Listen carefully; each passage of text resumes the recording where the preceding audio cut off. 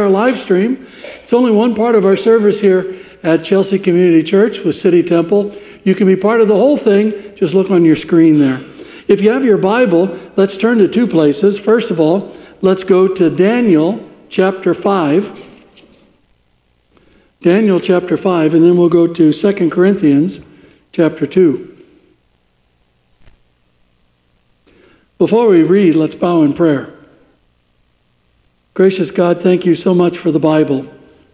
I thank you that it is trustworthy and true.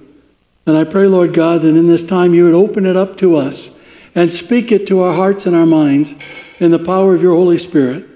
For we love you and praise you. We pray all this in Christ's name. Amen. We pick up in chapter 5. King Belshazzar made a great feast for 1,000 of his lords and drank wine in front of the 1,000.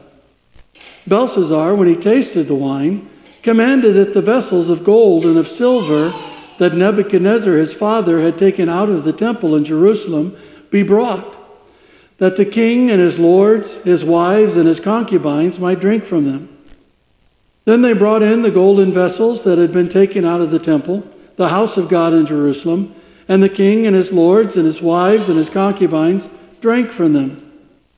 They drank wine and praised the gods of gold and silver, bronze, iron, wood, and stone.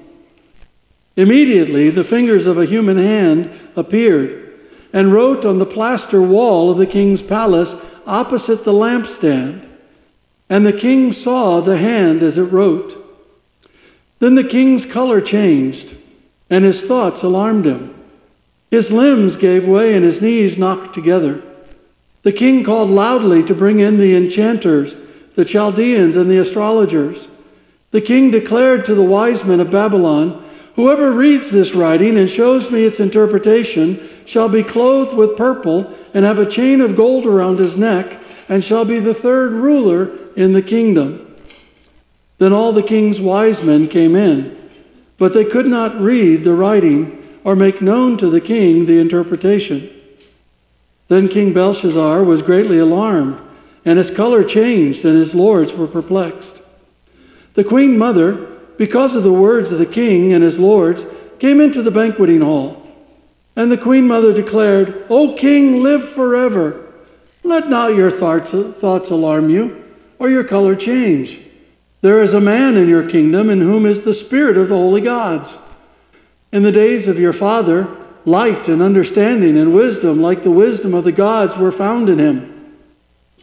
And King Nebuchadnezzar, your father the king, made him chief of the magicians, enchanters, Chaldeans, and astrologers, because an excellent spirit, knowledge, and understanding to interpret dreams, explain riddles, and solve problems were found in this Daniel, whom the king named Belteshazzar.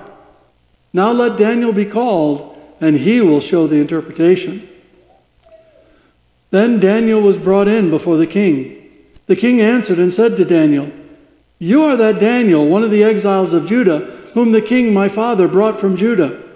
I have heard of you, that the spirit of the gods is in you, and that light and understanding and excellent wisdom are found in you. Now the wise men, the enchanters, have been brought in before me to read this writing and make known to me its interpretation, but they could not show the interpretation of the matter. But I have heard that you can give interpretations and solve problems. Now if you can read the writing and make known to me its interpretation, you shall be clothed with purple and have a chain of gold around your neck, and shall be third ruler in the kingdom." Then Daniel answered and said to the king, "Let your gifts be for yourself, and give your rewards to another. Nevertheless, I will read the writing to the king and make known to him the interpretation. O king, the Most High God gave Nebuchadnezzar your father kinship and greatness and glory and majesty. And because of all the greatness that he gave him, all peoples, nations, and languages trembled and feared before him. Whom he would, he killed, and whom he would, he kept alive. Whom he would, he raised up, and whom he would, he humbled. But when his heart was lifted up and his spirit was hardened so that he dealt proudly, He was brought down from his kingly throne, and his glory was taken from him. He was driven from among the children of mankind, and his mind was made like that of a beast, and his dwelling was like the wild donkeys. He was fed grass like an ox, and his body was wet with the dew of heaven, until he knew that the Most High God rules the kingdom of mankind, and sets over it whom he will. And you, his son, Belshazzar, have not humbled your heart, though you knew all this, but you have lifted up yourself against the Lord of heaven, and the vessels of his house have been brought in before you, and you and your lords and your wives and your concubines have drunk wine from them. And you have praised the gods of silver and gold, of bronze, iron, and wood, and stone, which do not see or hear or know, but the God in whose hand is your breath, and whose are all your ways, you have not honored. Then from his presence the hand was sent, and this writing was inscribed. And this is the writing that was inscribed: Mene, Mene, Tekel, and Parsin. This is the interpretation of the matter.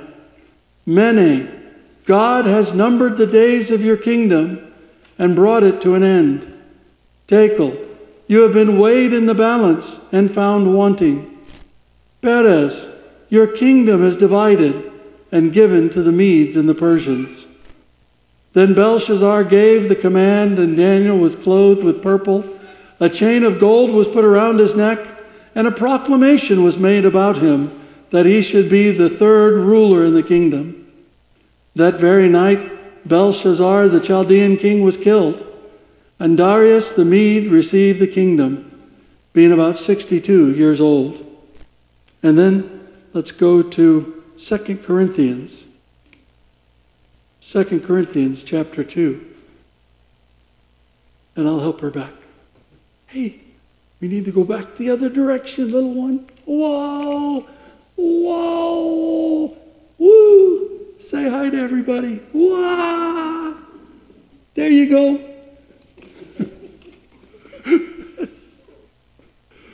I love the children, and we love having them. It's so cool. I absolutely love it. Okay, so 2 Corinthians chapter 2, start with verse 14. But thanks be to God, who in Christ always leads us in triumphal procession, and through us spreads the fragrance of the knowledge of him everywhere. For we are the aroma of Christ to God among those who are being saved and among those who are perishing. To one, a fragrance from death to death, to the other, a fragrance from life to life. Who is sufficient for these things? For we are not like so many peddlers of God's word, but as men of sincerity, as commissioned by God, in the sight of God, we speak in Christ.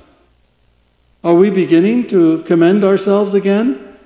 Or do we need, as some do, letters of recommendation to you or from you? You yourselves are our letter of recommendation, written on our hearts, to be known and read by all. And you show that you are a letter from Christ, delivered by us, written not with ink, but with the Spirit of the living God, not on tablets of stone, but on tablets of human hearts. May God bless to us these readings from his holy word. Well, I'm sad to admit that there's been a conspiracy against me. And I want to unmask the conspiracy. Even though my dear wife was complicit in this conspiracy. And she had planned, along with several people, including, I think, Mrs.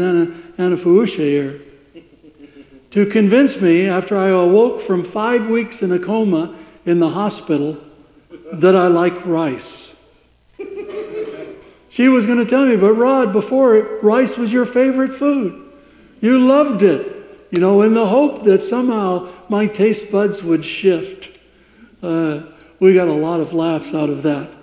But I do remember waking up after 5 weeks in a coma. This is January of 21. First couple of weeks of February of 21. I wake up in the hospital, and one of the first things someone said to me is, there was a raid on the Capitol building in the United States. And I said, no, you're lying to me. That would never happen in the United States. That can't possibly be right. And yet, it did. And I was just stunned. I was absolutely shocked. And in fact, the last few years, I could probably go back about a decade now, I've consistently been shocked by things that have happened, particularly in government. And it's been very curious to see all the twists and turns of leadership. Now, what's been happening recently to Trump? Now, 6 different counts of various things that he's going to have to defend, and is hoping still to run for the president of the United States. Well, and some people see it as a conspiracy, and who knows? Who knows what's going on? But I recall back with David Cameron. You remember he was a very popular prime minister. A lot of people seemed to like him. I guess a lot of people didn't like him. But then he suddenly promotes homosexual marriage, and he leads the country into the Brexit referendum, and then he's gone. He's suddenly gone. Or you look at what happened to Boris, my good buddy, my dear friend. Not really, but and how elected by one of the biggest majorities in modern history. A solid grip on power until he lost it. Or you look at what happened to Nicola Sturgeon. I mean, one of the most powerful national politicians globally. And then she was there, and suddenly she's not. And all these things are happening, and all these twists and turns are going on, and a lot of people have been mystified. A lot of people have been confused, but I've not been one of those lot of people. And I don't think many of you have been those lot of people. Do you see, the challenge is that people in the world don't understand these things. But if you're walking with the Lord, and you hold integrity in Christ to be something very important, very dear, and you're listening to the Lord, and you're reading the Scriptures, you can see in all of these situations the handwriting on the wall. Now that phrase, it's a very powerful English phrase, and it actually comes from the passage that we read today. The handwriting on the wall is simply a phrase in English that means something bad is going to happen, something negative is going to happen, and the signs are there if you'll open your eyes to see them. And you can watch it happen, you can watch it unfold. And for many situations, for many people in government, but not only for people in government, we see that for people in leadership, in corporate leadership, men and women, how the handwriting has been on the wall. And we need to understand how that works, and we need to understand how to look for these signs, how to navigate these treacherous waters, if you will, and how to flourish then amidst the craziness of what is happening in the governments of Babylon. Now remember, we live in Babylon, not Israel. We live in a society that no longer prefers Christianity, but is actually hostile to Christianity. And that's the UK society, that's the United States society, it's most of Europe, and it's many other nations of the world right now. This is our context, this is our reality, and it's the same reality that Daniel was living in chapter 5. And when we look at chapter 5, the story in chapter 5 occurs 15 to 20 years after chapter 4. Many times we read the Bible and we think that one thing happens after another, after another, after another, but that's not the case. Sometimes there's huge gaps in the time, and in this case, it's at least 15 to 20 years later from when Nebuchadnezzar went crazy and then had his kingdom restored to him. Nebuchadnezzar himself ruled until 562. And then his son Nabonidus ruled with him for a few years, from about 556, and Nabonidus then ruled until 539. But Nabonidus, somewhere along the way, he decided maybe to seek after the gods, or maybe he wanted a retirement. So he went to a little place called Tema and left his son Belshazzar in charge. And so he was known as the king, even though he was Belshazzar's father and he was the king. Belshazzar himself would also be known as the king. So chapter 4 takes place before 556, but chapter 5 happens in 539. And Daniel at this time is about 80 years old. He's about 80 years old. So Daniel had been in Babylon for about 65 years. And at this time, Babylon is likely under siege by the Medes and the Persians. It's being attacked. The city is being attacked. But it was a strong city. It was a wealthy city. It was a heavily fortified city. And so they didn't feel like they were in imminent danger, even though the siege was there. And King Belshazzar, instead of preparing for how to defend the city, says, hey, let's get together and have a party. Let's get together. I want 1,000 of my lords to come. I want all my wives. I want all my concubines. Let's get together and let's, party the night away. And so he gets there. He starts drinking in front of everybody in all the time that he should be protecting the city. He's showing off his power, and he's showing off his arrogance despite the siege that's going on. And in his drunken arrogance, he calls for the vessels that were taken from the temple to be brought out of the treasury so they can use them in their partying. And in his drunken arrogance, he persuades all the other people to join with him in this partying. And in his drunken arrogance, they end up praising the gods of gold and silver and wood and stone and all these other false gods. They praise the false gods and they dishonor the one true God, using the things of God himself. And so at this moment, the hand appears. And the hand appears and starts writing on the plaster opposite the lampstand. In other words, it's in full view of everybody. Everybody could see what was happening. This hand, looks like a human hand, appears. It writes on the wall, but nobody knows what's happening. Nobody can figure it out. And so Belshazzar, he says, call me all the magicians and the sorcerers and all the Chaldeans and everybody and let them come and figure it out. Nobody can do it. And there's such a ruckus going on that the queen mother, now this wasn't the woman married to Belshazzar, this was maybe the woman married to Nabonidus, or it could have been his grandmother, Nebuchadnezzar's wife. We're not totally sure. But she's the queen mother. That's the role that she'd had. And so she's probably trying to sleep the night away, and the ruckus is so loud, so she comes in, figures out what's going on, and says, hey, Belshazzar, there's this guy named Daniel. And he was really important to Nebuchadnezzar. Nebuchadnezzar made him the chief of all the Chaldeans. And you should call him, because this guy's got an excellent spirit. He's filled with the spirit of the gods, and he's the kind of guy that can figure this stuff out. And so they call for him.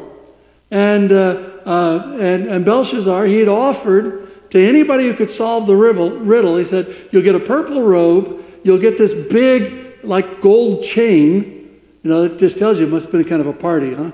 If they're going to wear robes and gold chains. You get this big gold chain, and I'll make you third ruler in the kingdom. That means, you see, he's second ruler, Nabonidus is first ruler, so all he can do is make Daniel the third ruler, but he'd be the top guy just under the king Belshazzar. So Daniel comes in and he says, well, keep your junk. I don't want it. Give it to somebody else. But I will tell you. I will interpret. And he speaks pretty forthrightly. And he says, listen, Nebuchadnezzar, your father, meaning his ancestor, not his immediate father, Nebuchadnezzar, your father, He went crazy. But he gave God glory. But here, you're not even doing that. You know the story. You know better. But instead of dealing with what you need to be dealing with, you're here partying, and you use the vessels from the temple of God, and you dishonor God. So this is what it means.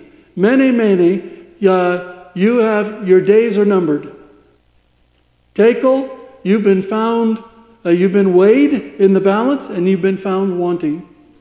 Parson, your kingdom's going to be divided and given to the Medes and the Persians. And that's Parson, sounds like both division and Persians. And that's what's going to happen. And then Belshazzar does an amazing thing. He says, okay, go ahead, put the robe and stuff on him. Now, I kind of wonder, I think Belshazzar was probably really ticked off at this stage. But he couldn't kill Daniel in the sight of everybody. That would be dishonoring. So what does he do? Even though Daniel doesn't want it, he makes him the third ruler in the kingdom. Now, why does he do that? I think he did it because he's saying, well, okay, if the Medes and the Persians are going to come and kill me, they're going to come and kill you too, because you're ruling alongside of me. So at least I can guarantee your death. And then that very night, he dies. He's killed. The word is that somebody snuck in and murdered him so that Darius could take over the kingdom. And that's the story. And in this story, we learn some very important things about flourishing in Babylon. We learn that we can see when the handwriting is on the wall. We can know when the handwriting is on the wall in Babylon. Even if we don't see the handwriting itself, there are certain conditions that if we start to see these conditions satisfied in our society, we can know the handwriting is on the wall. The first one, and this is when God will bring judgment. So when does God finally bring judgment on leadership? When does God finally bring that handwriting on the wall? Well, the first thing we learn, God will do it when the true leaders are absent and leave those unqualified for leadership in control. Nabonidus, he was supposed to be king. He was supposed to be there, but he had effectively stepped away, went on a holiday, and left his worthless son, Belshazzar, in control. A guy who clearly did not know how to rule or how to govern a nation. And when that happens, you can say there's going to be handwriting on the wall.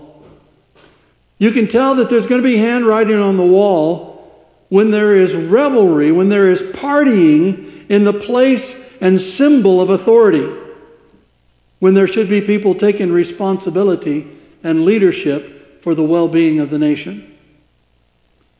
When there's partying in the place of authority, when people should be taking responsibility. In this case, they were celebrating when the nation was under siege. They were having a party, not paying attention. They were placing a higher value on partying than they were on serving the people. Kind of reminds me a little bit of some of the questions that arose in all this Partygate during the pandemic. And the hint that it wasn't just one party partying during this time. You can also know that the handwriting is going to be on the wall when people give themselves over to seeking pleasure and sinful partying, especially people in leadership. When they seem to be out after pleasure, when they seem to be out after their own well-being, when they seem to be out after feathering their own nest, you're going to start seeing the handwriting on the wall. You can also expect the handwriting on the wall when people are caught up in carelessness and disrespect, especially if they're drunk, and especially regarding the things of God. Especially at that time, you can expect to see the handwriting on the wall. You can also expect to see the handwriting on the wall when leaders use or abuse the things of God for their own pleasure or purposes. I think we saw that with the promotion of alternate forms of marriage. But there's many that have done it, who quote Scripture for their own ends. I've seen it time after time after time in leaders trying to gain a certain degree of credibility when their hearts were further from God than Belshazzar's heart was. And when that happens, you can expect there will be handwriting on the wall somewhere, even if you don't see it. And you can expect to see the handwriting on the wall when people fail to acknowledge the God who gives life and breath and prosperity. Whenever a nation and the leaders of a nation start saying, hey, we did this of our own strength. We did this in our own hand. It was our own cleverness that brought this about. When nations just completely disregard God, when they refuse to acknowledge the God of heaven, or when they allow their citizens who are Christians to be persecuted and violated, then you know there's going to be handwriting on the wall. And we should expect to see it. It's going to happen. And when God brings his judgment, it will be public. The sin is often in secret, but the judgment will be in public. And we see this in terrible falls from grace, even amongst those who claim to be Christians, and even in church leadership. When God brings his judgment, it is clear, but it's also quiet. He doesn't trumpet the judgment until the last trumpet. And then we know the judgment for all is coming. When God brings his judgment, it's decisive. At that point in time, it's too late to change. And just like with Belshazzar, it will diminish the leader's conviction and courage. They will not be able to stand. They'll find that they can do nothing else but resign. And when God brings his judgment, it will be mysterious. Sometimes even the leaders themselves will not be able to figure out what's just happened to them. But God will make it known to his people, to those who have eyes to see and ears to hear. We can see that. So we can anticipate when there's going to be handwriting on the wall and there's going to be some changes in leadership. And when we see significant changes like that, we should always look and say, okay, were those other signs there? And almost always you'll find at least several of them present before the leader's downfall. And in this passage as well, not only do we get to discern when there might be handwriting on the wall, but we see a lot about our human condition. Things that we all share together as human beings. First, we see that the Most High God rules the kingdom of mankind. Whether or not they believe and acknowledge God, God is still sovereign. It's what we talked about last week. We see here very clearly that our lives and the lives of everybody depend on God. Our breath is in his hands, whether you believe it or not. Our breath is in God's hands. Our destiny is shaped by God. Our ways are in God's hands, whether you acknowledge it or not.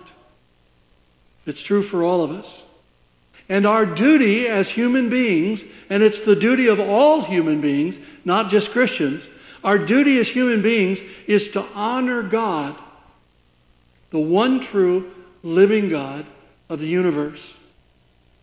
Not the demon gods of human creation, but the one true living God. But the only way that we can honor God is as God commands and God desires. Otherwise, we're not honoring him. We also learn that our human sin and our brokenness flows from our failure to honor God in our lives. Whenever people, and again, this is human condition, not just Christian condition, but whenever people fail to honor God, sin will come in, and present pleasure will ultimately lead to future ruin. And that's true of all humanity. As human beings, we learn that our days are numbered. And we learn that our lives are judged, that we are weighed according to a divine standard, not a human one. We learn that our leadership and our influence, whatever we have, is going to end. There'll be a time when you don't have it anymore. It might be before you die, it might be after you die. And we also learn it doesn't matter if you're the first in the kingdom, the second in the kingdom, the third in the kingdom, or you're just a commoner. Kings and commoners alike share in this human condition. Nobody gets out of it in this life and in this world. But we also learn in this passage, we see in Daniel how to live for God as people of influence in Babylon. Here's Daniel. He's in his 80s.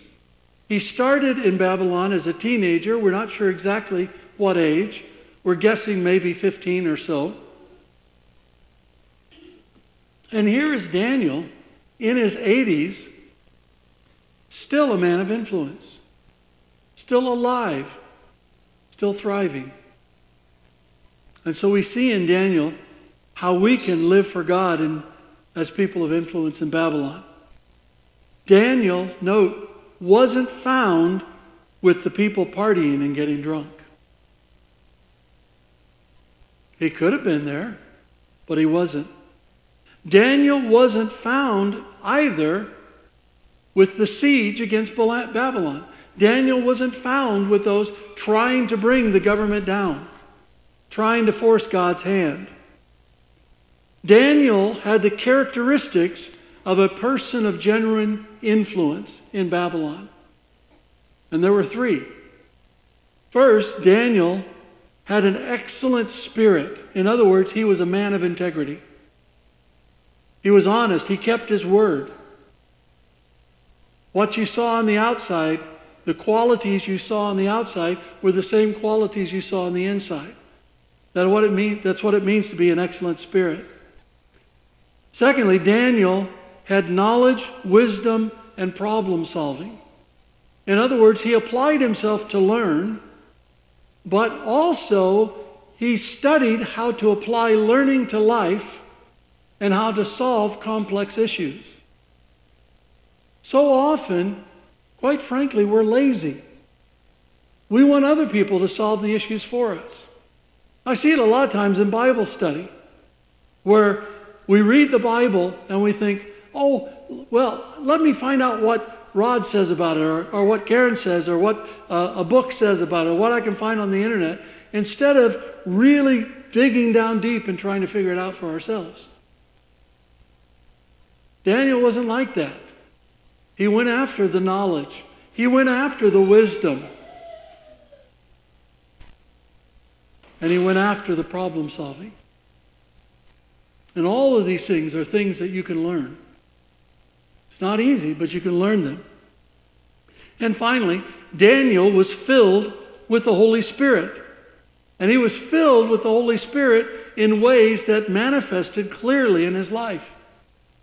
People saw the Spirit of God within him. People acknowledged the presence of the Holy Spirit in his life.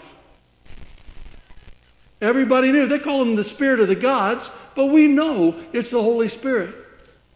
And the really exciting thing for us, if you're a Christian, you got that one. And actually, if you're a Christian, you have the Holy Spirit inside of you right now more than Daniel had the Holy Spirit. If you can believe it. And that's you right now. So we just need to get that integrity, and we need to get that, become that knowledge, wisdom, and problem solving. And notice the other thing about Daniel that enabled him to live for God as a person of influence in Babylon. Daniel disregarded the rewards and affirmations of those in power, of those who had leadership and influence. He didn't want them. He didn't go after them. Not only did he not go after them, he disregarded them. It's like, that's not important. I don't really want that. And then Daniel refused to embellish or soften God's word. As we've been saying, Daniel lived a faithful life punctuated by miracles, not a miraculous life punctuated by faithfulness. Daniel lived a faithful life punctuated by miracles, not a miraculous life punctuated by faithfulness. That's the life, by the way, every single one of us are called to live. That's the life the Apostle Paul lived. That's the life all the apostles lived. It's the life that we are called to live. With Daniel, look here, he had 15 to 20 years of faithfulness from chapter 4 to chapter 5, where nothing was going on as far as we know. He might have had a few of the dreams that he shares in the latter part of the book. But here's 15 to 20 years when he's not on the stage. He might have even retired at some point. Kind of stepped back a little bit. But these 15 to 20 years of faithfulness put him in the position that when he was needed, when Belshazzar called on him, he was able to step forward in that moment with integrity, filled with the Spirit, with knowledge, wisdom, and problem solving, to step forward and meet the challenge of the moment in the power of God. And Daniel did not die, but he lived, all because of who he was. And we can live that same life. That's for us.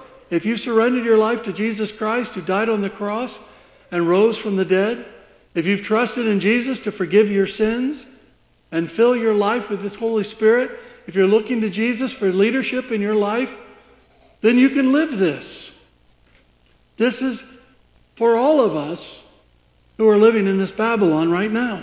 This is our reality. This is the life that we can live. But we also in this text see in Daniel God's promises and God's purposes for His people in Babylon.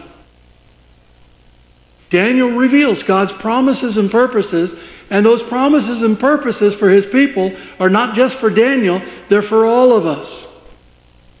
Note again, Daniel's name was remembered. Daniel, unlike England, Daniel was not a common name. Belteshazzar, that was more common. Or call him Baal for short. Now, it's like Daniel. Who gives a kid the name Daniel? Oh, it's one of those Jewish guys. Okay, that explains it. They're always coming up with those weird names. Yet Daniel's name, more than 2 decades, is still remembered, even though he's off the stage.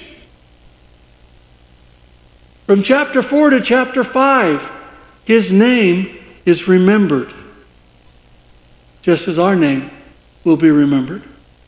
Maybe not by people in Babylon, but certainly by people in the kingdom of God. Daniel also had impact and influence despite his age. That's a powerful thing about his story. He starts out as a teenager, and now he's a man in his 80s, and he's still a man of tremendous influence. He's still a man of great reputation, although he never built his brand. He never sought the accolades of people. But he was a man of influence. Daniel was the one who could interpret God's plans and intentions, that writing on the wall. And in the same way, we as God's people are the ones who can interpret the writing on the wall. We are the ones who can interpret God's plans and intentions. We are the ones that God will use to do that. Because the leaders of Babylon, whether it was Babylon a few thousand years ago or this Babylon we live in today, cannot determine God's plans and intentions. God only reveals that to His people. And He'll only reveal that if we're listening and looking. And we need to understand as well that Daniel was the sign and symbol of God's presence and God's rulership, even in Babylon. The very fact that Daniel was there was a demonstration that the King of Heaven, the one true living God, would always have a witness, and that nobody in Babylon would be allowed to deny his reality. And Daniel stood fast. And in the same way, the very presence of the Church of Jesus Christ and the very presence of Christians in this society, we are demonstrations that there is one God on the throne, and it's not a Hindu God, it's not a Muslim God, it's not a false God, it's not a Buddhist God, it's not a witchcraft God. There is one God on the throne, Yahweh, the King of Kings, the Lord of Lords, the sovereign creator of all, the ruler of the universe. And we, by our very existence, are evidence of this. That's why they want to slaughter Christians in other nations of the world. Because we, by our existence, defy the rulers of Babylon and say, we will not bow and we will not accept your trinkets, but we will live for Jesus. And so, as Paul said, to some people, we're going to smell sweet. To other people, we're going to smell like death, because we're an indicator of their death, and that their kingdoms will fall, that they will die and come to nothing. And God helped Daniel stand and thrive, even when everything around him was collapsing. Do you notice this? Here it is, chapter 5. Medes and Persians take over. Daniel's number 3 now in the kingdom.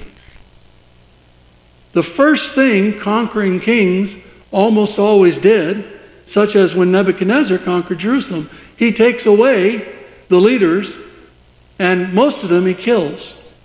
Those he doesn't want to kill, he toys with and puts them in prison. But under no circumstances do you let the number 3 guy in the kingdom survive. Yet here we'll see next week in Daniel chapter 6, Daniel's still alive and well and thriving, and in fact is pretty good pals with Darius. Only God can do that kind of thing. Only God. Daniel lived through multiple changes of Babylon's government, but he remained in a position of influence throughout every single one.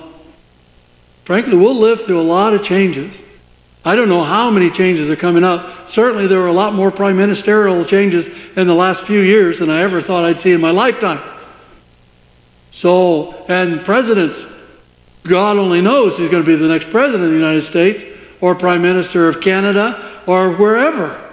We're living through all of this. We're going to see the leaders rise and fall kind of like popcorn in a popcorn popper. They'll pop up and they'll go down.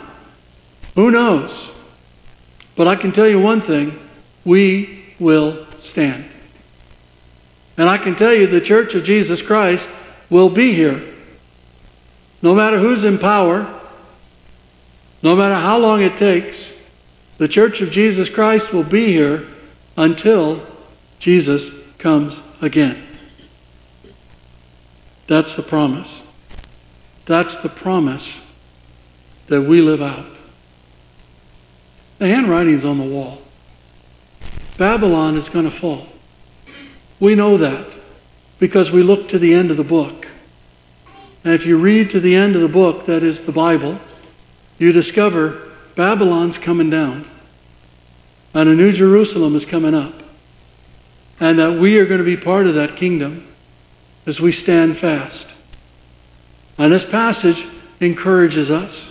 It says, yeah, we can see the handwriting on the wall if we opened our eyes. And we can know that all humanity is held in the hands of God. But we can also know that we can be people of excellence and influence right now in Babylon by the grace of God through faith in Jesus Christ, because the Spirit of God is living inside of us. And we know that no matter what happens, we'll be here. Because no matter what happens, Jesus is here with us. Let us live boldly for Jesus here in Babylon. Father God, thank you so much for your word. I do thank you that it is trustworthy and true. And I pray, Lord, that here in this Babylon, you would make us faithful witnesses of Jesus Christ. That here in this Babylon, wherever we go, we would be the fragrance of Jesus. And I pray in a pleasant way, because I pray that would mean that people are being saved. That people are coming to a knowledge of the truth. Help us to be faithful. Help us to be strong. Help us to be confident, even when it seems like the world around us is falling apart. Let us stand strong in the knowledge that you are with us. You strengthen us, you comfort us. And let us stand strong in faith together. Because together we are a building of God, a temple of the living God that cannot be destroyed, no matter who's in charge in Babylon. We love you, we worship you, we praise you and adore you, and pray all this through Jesus Christ our Lord. Amen.